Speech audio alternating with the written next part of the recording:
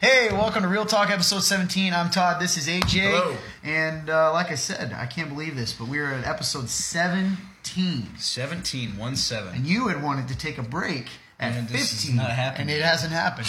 I don't know if I said our names. I'm pretty sure I did, but You once did. more. Okay, good. I knew that. So, hey, yeah, we're really excited. This is insane, man. It really is insane.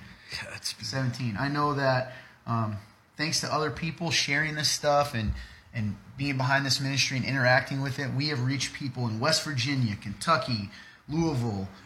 Louisville, that's a city. Louisiana. Various places, which is mind-blowing. it really is, man. It's surreal. Texas. It's another Texas. one. Yeah. I think we got one of the Carolinas. Didn't Yeah, we? North Carolina. That's Yep. right. North Carolina. So crazy, man. And just super surreal. You know, we talked about maybe trying to do an episode about just people, you know, giving people a glimpse of, you know, like stories. Exactly. I really do That's- think we need to do that. It would be cool. You know, it's super cool to be here. Man, you hit it right on the nail, man. I can't speak either. It's gonna be a great episode. Yeah. So. Well, that's how we start things out. Oh, yeah, it's it's always this way. it's pretty crazy. It really is. Honestly, we thank you guys because I thought about this. We've said this before, but I really started thinking about it. If this was just you and me, and the guys and ladies in this room that film, and that's all it was, the production team and us, then this would reach like 5 people, and you know that'd be cool if that help people, encourage them. But the fact that people are joining us in that every time they share, every time they like, every time they watch, because of the way these algorithms work, you know, it reaches more people. So, wild. those of you, particularly those of you that watch this every week and make this a priority, you are a part of this ministry. You really are, and that's just an incredible thing. It really is. So, yeah, I'm excited. I think we got a lot going on. I know. Before we get into it, we talked about kind of let's just let them know a little bit. We're talking about taking Real Talk on the road. That's a real thing. Yeah, that's Started out as something small and kind of a joke, and we're legitimately in the process of planning it logistically. Man, right? Different states even. Yes, and it's wild to think about. You know, this is one thing that I just want to, you know, brag on our church for a second. But like, you know, before I started coming to this church, I was always just like an idea guy where I have all these ideas. Like, that's cool, but it's never going to happen. You know, you just make these ideas, get excited about it for like a day or two, and then it's done. You know, one thing that this church has done is it's taken ideas and it's made them reality, and that is so incredible. And it's honestly, it's an adjustment. Like, because it's like I dream, and then it's like, oh, it's happening. Whoa. You know, it's super surreal. So, going on the road, it's like you said, it's a true possibility. It's something that's more than likely going to happen, and it's wild to think about, man. So, yeah, we've got other exciting things to keep. We mentioned this last week, but for the people that watch this, you know, this sounds so ridiculous, and maybe we are crazy, but we're planning a documentary. That we're going to film kind of concurrently with this. That would be the plan, to do it at the same time as we take it on the road, so we can get multiple things done. What's the documentary about? We might tell you later, but we'll keep it under wraps for now. We're not sure. We know what we're doing. We don't know where the information is going to take us. That's right. And that's exciting too. So, man, I like that you said that. I kind of had a discouraging week. We'll talk about, discouraging couple days. We'll talk about that briefly. But when you bring that stuff up and then sitting here and dreaming about it and where we're at, that kind of helps bring me out of that. So, anyway, thanks for letting us ramble. Yeah. We got a lot of questions. Yes, we do. But before we do this every week. I think that's beneficial to people. How's your week been? What's going on? My week has been pretty good. It's funny that you said these last couple of days have been kind of discouraging because I'm kind of in the same boat as you are. I definitely feel like I've been in this weird place. I kind of briefly discussed it earlier with you.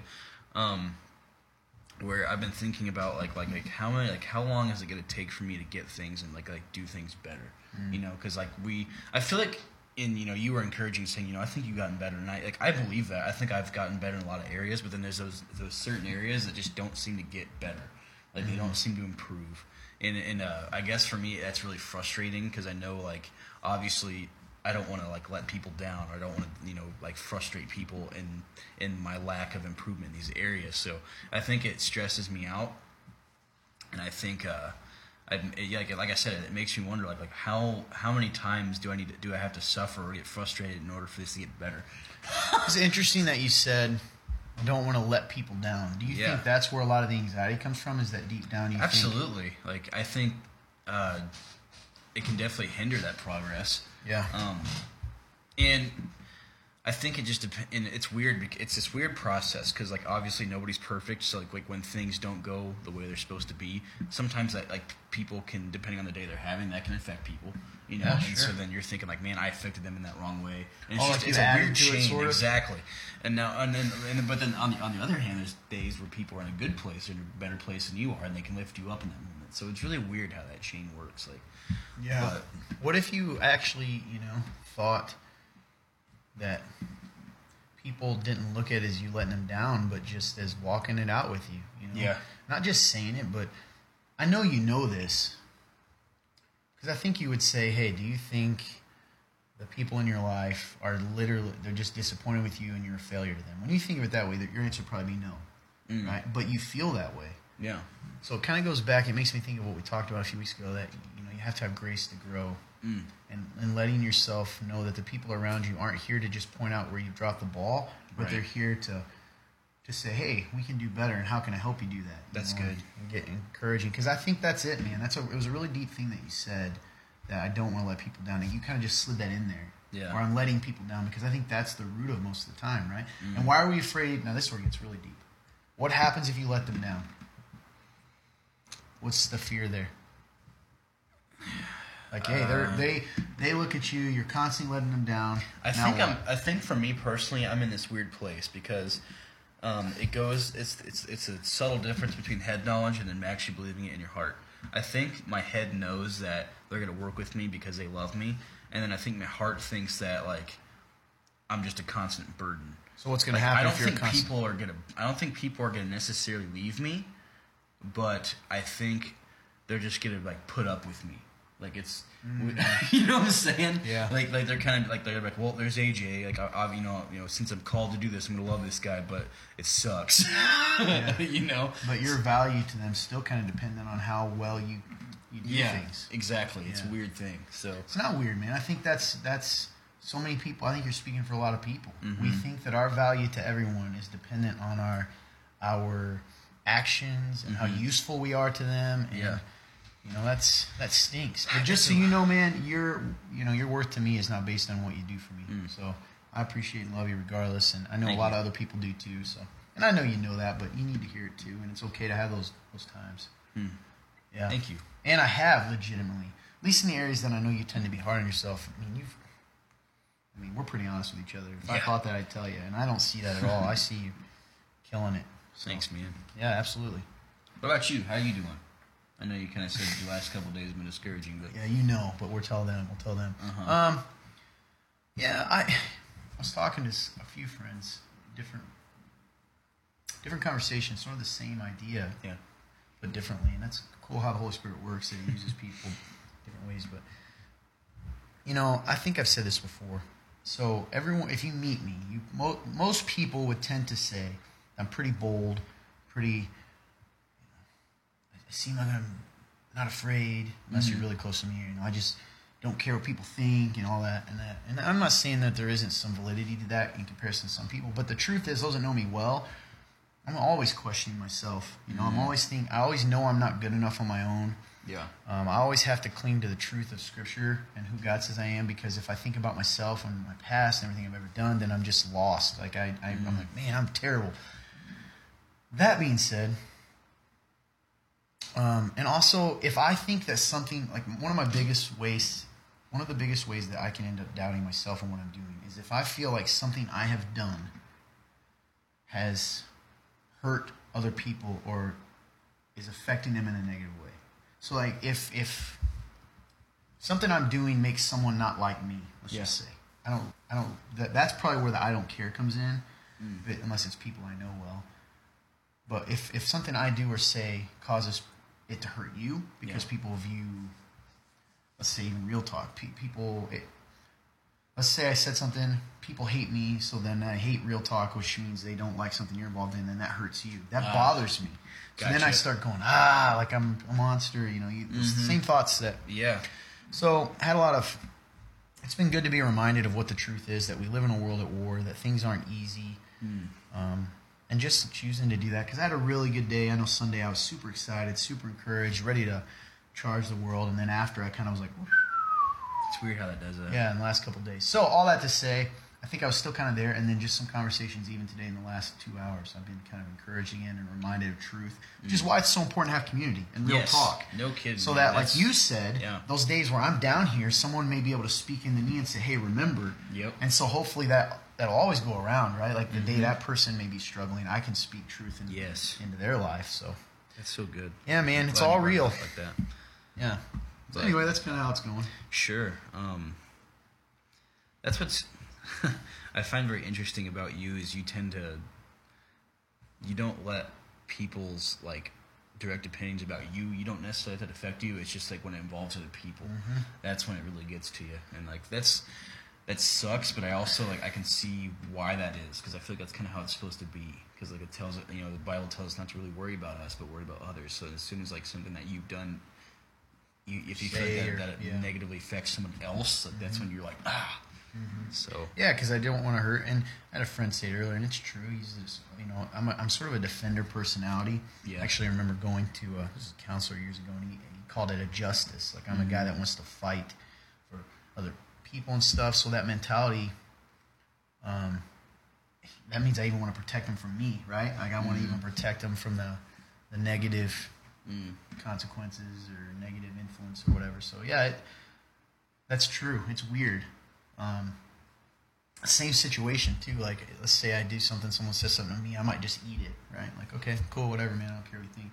Same exact thing happens, and then someone says something to you, and I'm like a ravenous Wolverine, which still doesn't always make it isn't great. So just so thankful for God's grace and walking forward, man. A lot of good stuff happening here, and it really is. It's funny how you can have 1,000 good things happening, and sometimes you have that one thing that's discouraging, and you can start to only see that.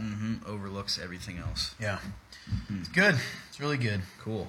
Well, I guess we can jump in. I'll ask first today. Sure. We've got several questions. All right. So I need to take so that's going to be 110. All right. How do I continue to love people who were once believers? So we write this down as they send it to us. Yep. My guess is they mean someone maybe claimed they were a believer, a Christian, living like it, and now they walked off. And the way this kind of reads to me is this person's like aggressive towards it, maybe even mocking towards your faith now, because I know people like that. So how do I continue to love people who were once believers and now aren't? Or at least, they said they were believers and now aren't. So the first thing that came to my head when I was thinking about this is the Bible tells us that people who are not open to this faith, they're literally not going to understand. So I know I've heard you talk about like how can we hold those people to the same standard as we do believers, and we really can't, because they just literally like it doesn't click in their mind. It doesn't make sense. So in this instance, if it's somebody who was a believer, claimed to be at least, they claim to be, and then now they're not. Were they ever a believer to begin with? So I think we have to treat them as an unbeliever. So then how do you love them? So you have to love them in the same sense of how does it look like to love an unbeliever? So it's good. You just have to love them where they're at.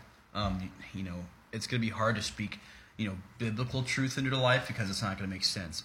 But you can always love them in the same sense as you would anybody else out there. So that means, not just having them fall away, checking up on them, using your knowledge of biblical truth and doing the best you can to apply it to life for an unbeliever, Yeah, that's really good, man. I don't really have a lot to add to that. I think what you said is true. You love them where they're at. And one thing I will say, and to piggyback off of that, I don't believe this. We don't believe that people who, I believe that you can't, when you're saved, you're saved. Yeah. Jesus doesn't let go of you. Now, what does that mean, Todd, when people walk away? Well, it means one of two things. It means what you said, which is once they were never a believer to begin with. That's right. Or number two, that they're a prodigal, possibly, using that term. And right now they're running off, and someday they'll come home. Either way, our response to them doesn't change. Jesus said love your enemies, and he also said love your neighbor as yourself. So I like that you said love them where they're at.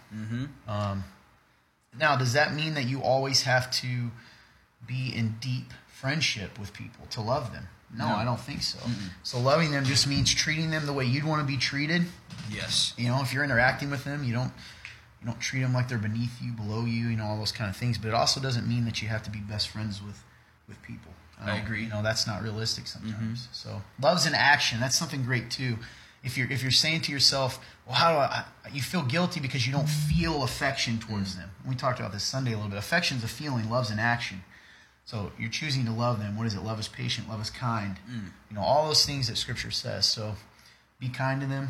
That's good, be man. Patient with them. So I thought what you said was right on. Thank you. I said that weird.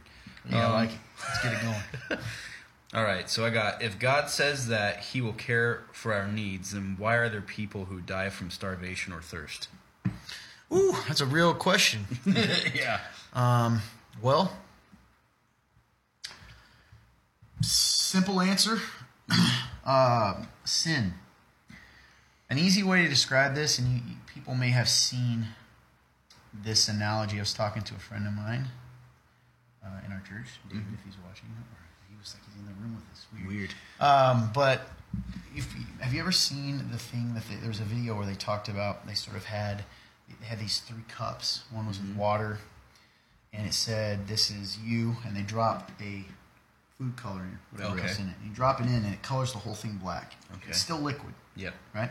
Now, in this case, they use it to discuss being saved. So what they do is say what Jesus does. He bleach, whatever it is, you drop it in, and it turns it back to clear. It's pretty powerful. But I like the image of that because sin is not just affected. Sin has affected everything. So starvation, disease, all those things happen, right? Yeah. Now, where things get really deep is, let's pretend we lived in a world today where everyone followed God and loved their neighbor as theirself all the time. Would anyone ever starve or die of thirst? No. Not unless I wouldn't think so. Not very often, right? No. Because if I have, I'm going to share with you, you know. So, but that's just the issue with starvation and thirst and death and all that stuff. But the smaller, going back to the actual question, which says, if God says he will care for our needs, which is a good one, right? And most of the time they're referencing the verse that says, hey, look at the sparrows. Do they worry about what they're going to eat or drink? No, you're worth more than many sparrows, etc. This is Matthew. But what is the definition of needs? He says, don't worry about what you will eat or drink. He doesn't say, like, what are needs? What does it mean to provide our needs? Yeah. Providing our needs at the end of the day is what we need, not always what we want. And this is where it gets interesting. So let's say there's a situation where, I don't know, our plane crashes in the Alps and I'm starving to death. Is God not good anymore? No, because at the end of the day, what I'm trying to wrap all this around, I know I'm all over the place, is none of that would have happened had sin not entered this world. If we had done things the right way, none of this would have happened. There would have been no car crash. God is still good, right?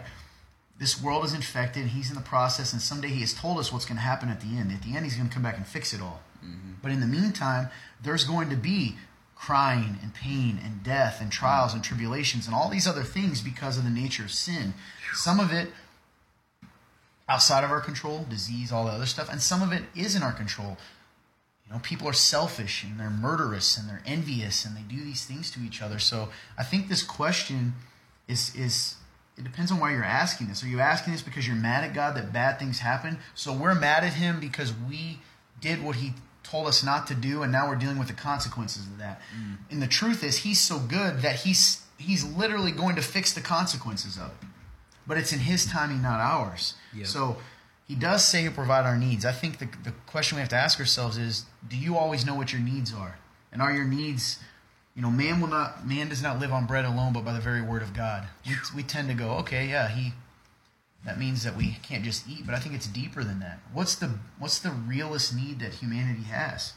Man, it's to be saved and healed from the sin that's inside of us. So I don't know. It's a hard question to answer because some of it, I mean, I get it. Because really what it boils down to is that question everyone asks. Why do bad things happen?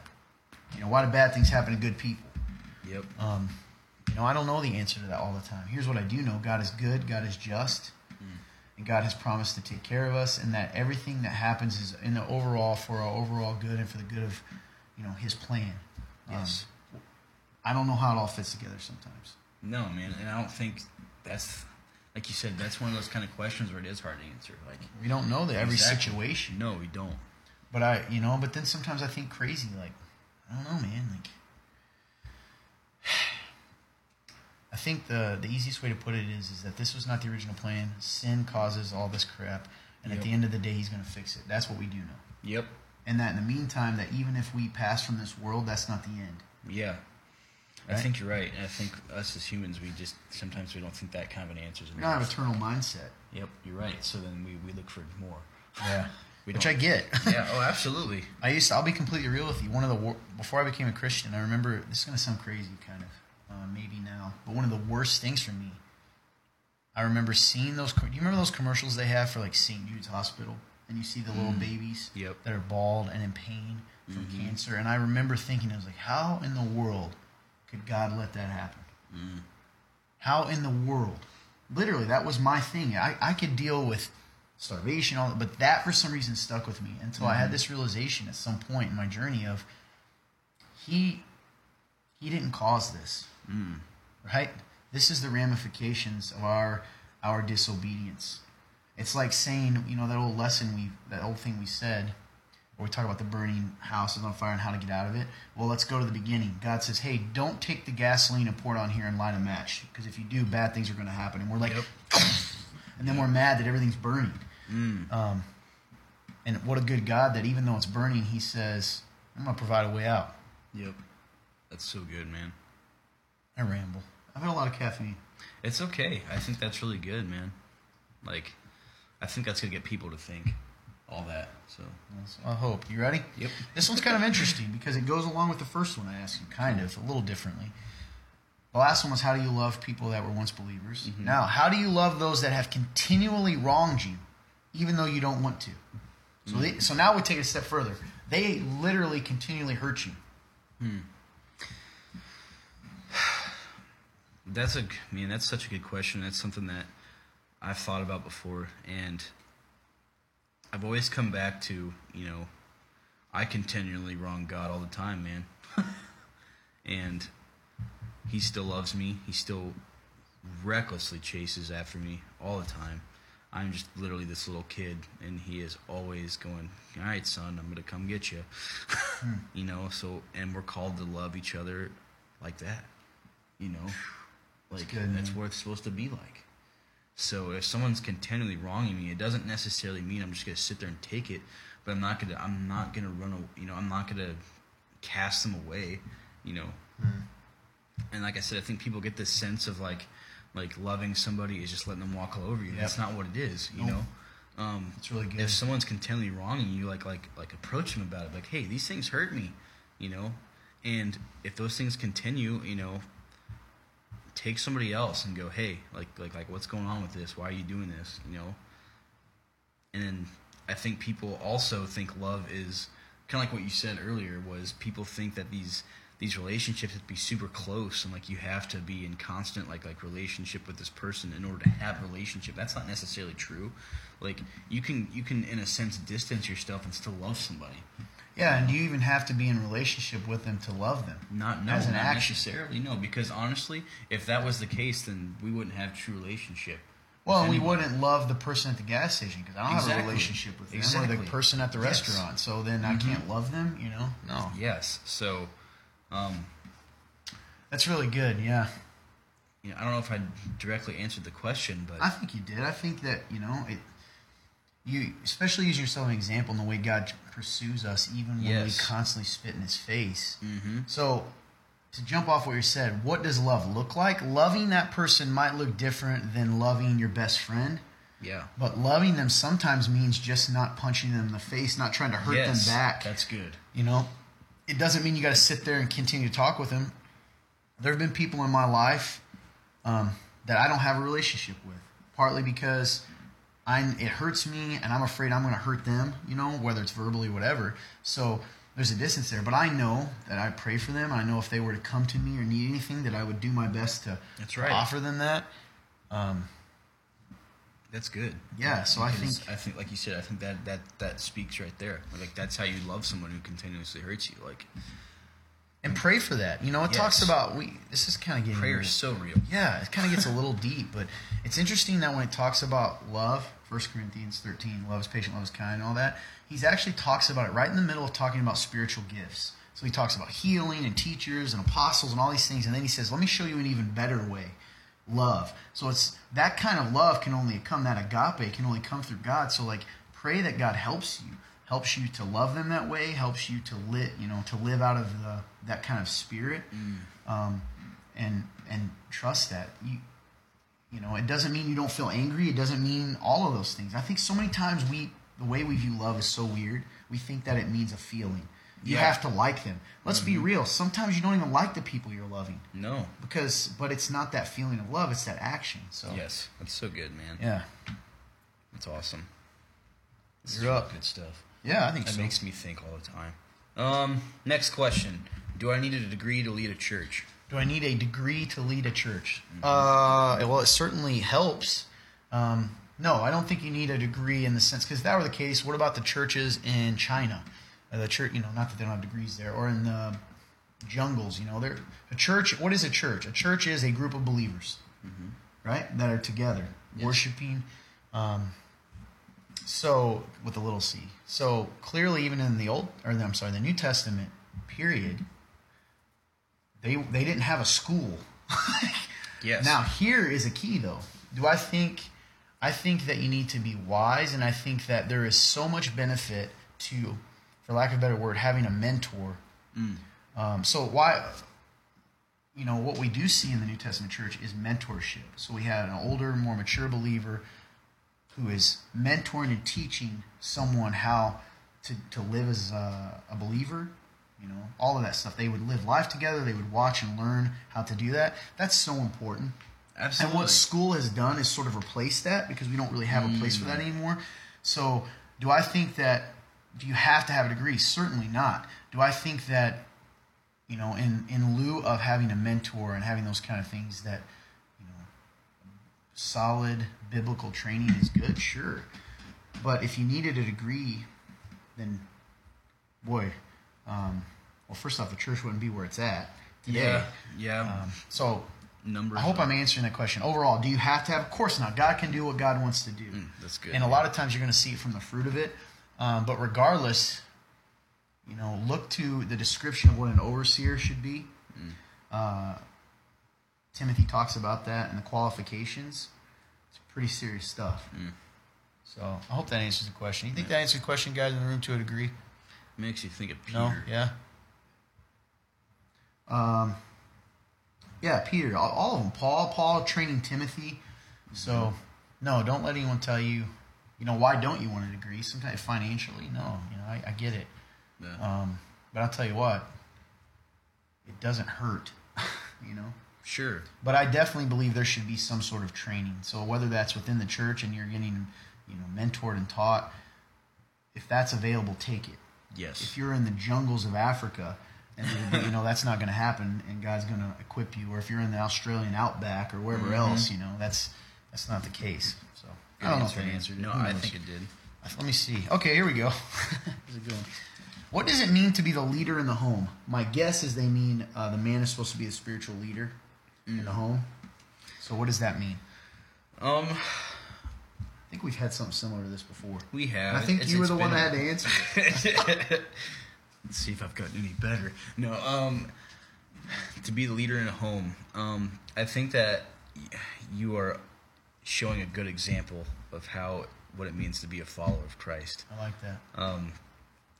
And because I think people tend to get really specific with what it means to be a leader in a home. So I decided that if we eat pizza instead of Burger King, go to pizza instead, or I decide their word is law. Exactly, it's weird. Yeah. So I think we get focused on those things way too much. It's are you asking the right questions to make sure people are where they need to be, whether that's your wife or your son, daughter, whatever. If you're involved, if you are making a conscious effort to better yourself, so they can see that, and that makes them want to be better. Yeah. And like I said, when they see that example, I think it's going to make them want to be better. Or are you aware? Do you have that awareness of well, this doesn't seem right. I should approach someone about this. It's that kind of leadership. I don't think it's, like I said, it's not that specific of, well, I'm going to make these decisions. Like, does it come down to that sometimes? Sure. And I think it's also about your maturity. Are you disciplined? Because if you are disciplined, then yeah, you are going to be able to lead better. Yeah, man. I like what you said about being an example of a follower. Like, you should be following Jesus, because otherwise, where are you leading them? Exactly. The other thing I like to think when the scripture they're referring to typically is, the man is the head of the household as Christ is the head of the church. Okay, so let's look at that. How did Jesus lead sacrificial. us? Sacrificial. Yeah. That means you're going to take the brunt of the hurt and the weight off. Jesus gives us a perfect example, and he says that those who would be great among you must be a servant to all. So you need to be a servant. How do you serve your family? Serving them means you are the one who's working sometimes, right? Yes. Like, we have this mindset. I think at the end of the day, my personal opinion is you are to provide for the needs of your family the best you can. Sometimes physically you can't do that, but then what other areas are you stepping up? Where you are the person who is pushing your family towards Jesus, providing for them, taking care of them in all ways, but especially spiritually. That's good. Right? And I like what you said. They're going to see that from your example. If you're not disciplined, if you're not in the Word, if you're not seeking after God, then how are you going to lead them to that? That goes from your family and kids. Yes. So that's really good, man. I think you hit the nail on the head. Awesome. What is the meaning of BC and AD, and why does it matter? It's a kind of a random question because it doesn't necessarily affect Scripture or the church, but history degree. What's the meaning of BC? BC means before Christ, and AD is a Latin word. I believe it's like something. I want to. An Adonis or something. I want to look it up now. Sure. Because I want to give them. It is the actual AD word, because I want to give them is Anno Domini, in the year of the Lord. That's what it is. So BC is before Christ. AD in the kind of the Julian calendar, the Gregorian calendar. There's a calendar that was made, and essentially it's just a way that the typical way that the Western world has kept track of history and time. Yeah. So everything before Jesus' birth and everything after Jesus' birth, and that's just kind of like how we have separated history. Yeah. Interesting though, isn't it? It tells you the power of the church in early culture that we still to this day use that. Yeah. Even if people they don't claim it, they're That's still what they're in BC and AD. Yeah. Which today that would never happen. So interesting. Yeah. So why does it matter? It just matters as far as timekeeping, for lack of a better word. It helps us know when things happened in history. That's good. That's much it. Yeah. I'm out. Are you out? I'm out. All right. Let's see. I looked at this word, and for a second I was like, I'm not going to enunciate that right. And I was like, yes, I am. So what irrefutable facts can I give to logical unbelievers to prove the existence and the importance of Jesus? What irrefutable facts? Okay, so I want to answer this a little different way. I always tell people that I love discussing philosophy, theology, apologetics, defending the faith with people. If they're willing, if they're truly seeking. That's good. Most people, I'm going to say this, most people that come to you and say, prove to me with irrefutable facts, are not actually open to even the existence of God or a creator. Their hearts are not open to that. Right. I don't typically, I don't get into debates with him. So there's a difference between someone who goes, prove it to me. He doesn't exist, and tries to hammer you with these things, versus someone who says, I guess, but what about this? So let me preface by saying that depends. If someone came to me and said, give me any irrefutable facts of Jesus, or I'll never believe it, I'd be like, okay, well, I can't make you, man. I don't know what to tell you. What do you mean? Also, I would say, what's irrefutable? Here's what's so funny. You want me to get real deep? I'm ready. Most of you, why do you believe George Washington existed? Why?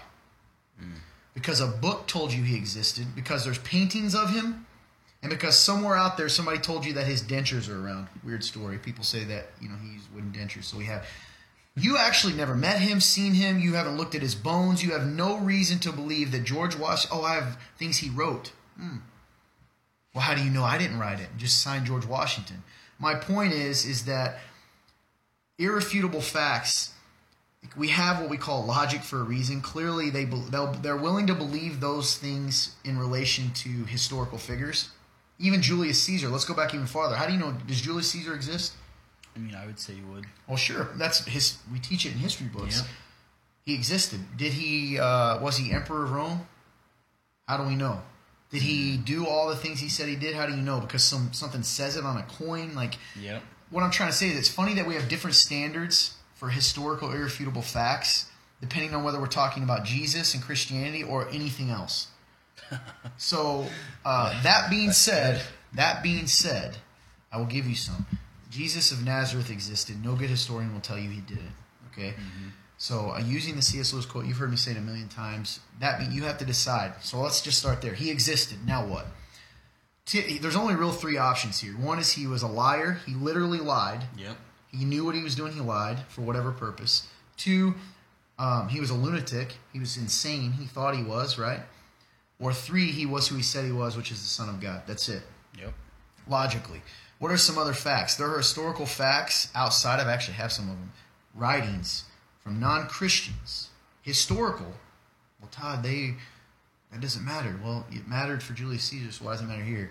That reference the crucifixion, that reference crazy things happening, like the darkening of the sky, earthquakes during his crucifixion, which would line up with the Bible's interpretation of things. Yeah. And what happened.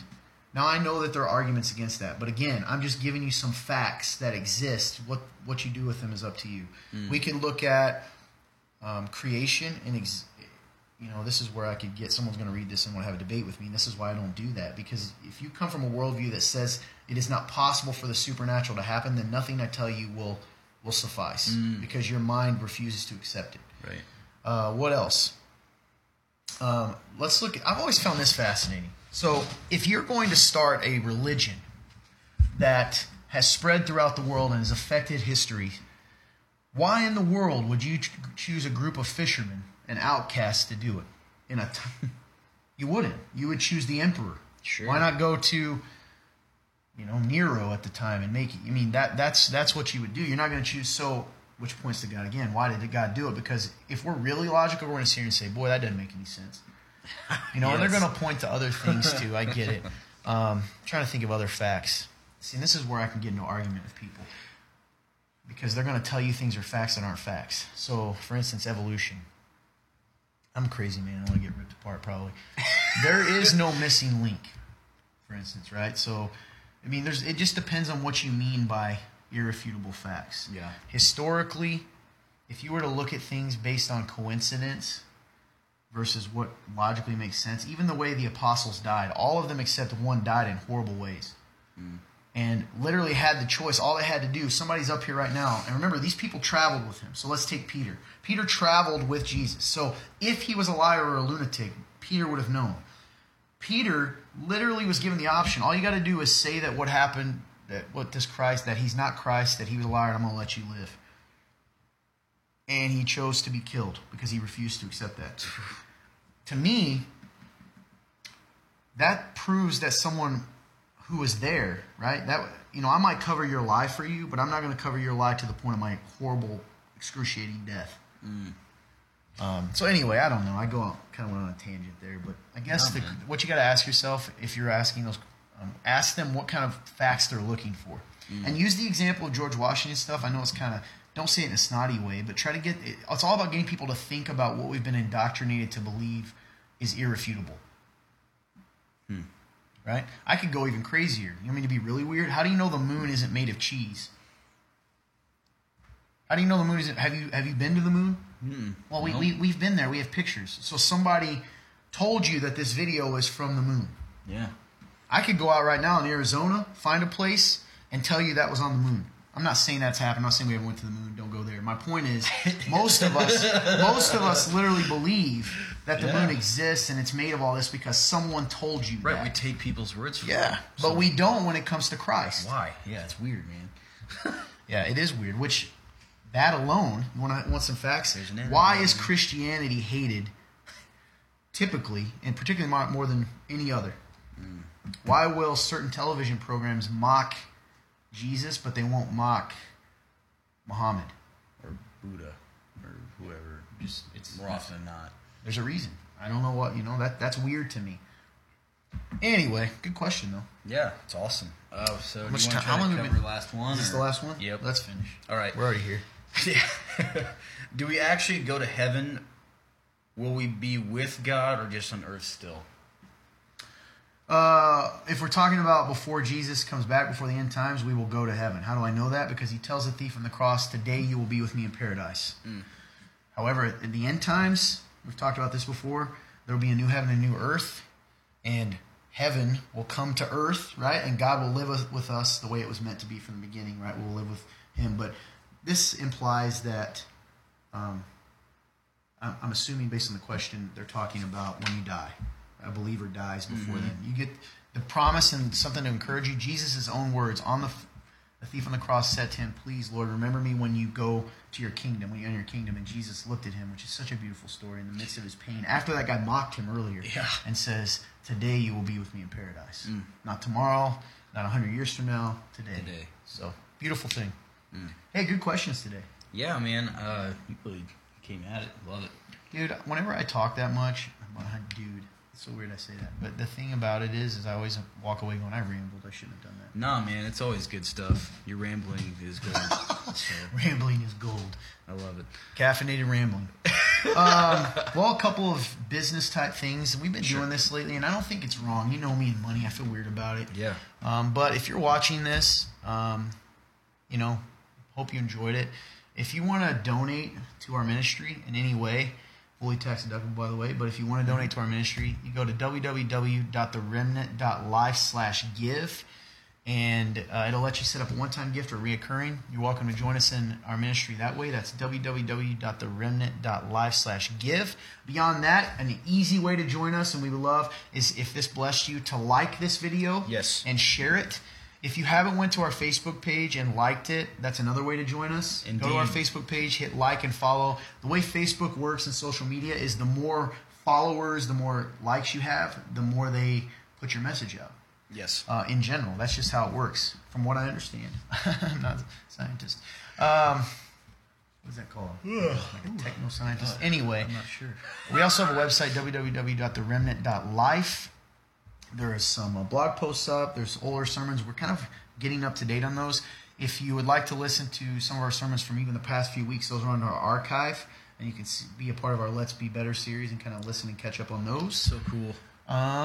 We do go live for Real Talk. Live. Why did I say it that way? We go live for Real Talk every Thursday at, what are we doing this week? 9. 9 o'clock, 9 p.m. So you can join us this Thursday. Mark in your calendars, 9 p.m. We go live. You can laugh with us. Hey, we're going to have that guy on eating that ghost pepper. It's going to be great. Oh, it's going to be awesome. Yeah. It's the guy that cried when he ate a jalapeno. So he's really going to struggle. I fear for his life. It might even be the only thing we do as we laugh. But come check that out. Do we have a guest this week? Yes, it's going to be the return of Blake. That's right, the return of Blake. Turn of the Blake. You see what I did there? Anyway, we would love to see you guys come hang out with us there. Am I forgetting anything? No, man, I think you hit it all. You got anything to share? Thank you guys. I just, I like to take a little bit of time to just thank you guys every single video because, like you said earlier, you guys are always adding to this ministry by sharing it, sharing our videos, by watching them, by liking them. It means a lot to me because I know like this has helped me grow. It's helped me honestly just become better at speaking in general. Like just even though I'm only in front of a camera, like I'm still in front of an audience. So it's really cool because you guys have helped me in that instance as well. So appreciate you guys and I love you guys. Please share it. Yeah. I don't have anything else to add other than my own personal thank you so much truly for what you do. If you are in the we're the Remnant Church, we're in northern Indiana, in Columbia City, Indiana. If you are in the area and don't have a church home or just looking for a place to be encouraged and loved, we are here. You can go to our Facebook page. It'll go to our website. It'll give you our address. We're 6 to 7:30 p.m. on Sundays. Kind of different. Mm-hmm. We have a free meal, what we call community time, every week where we all just come together, eat some dinner before service, and hang out.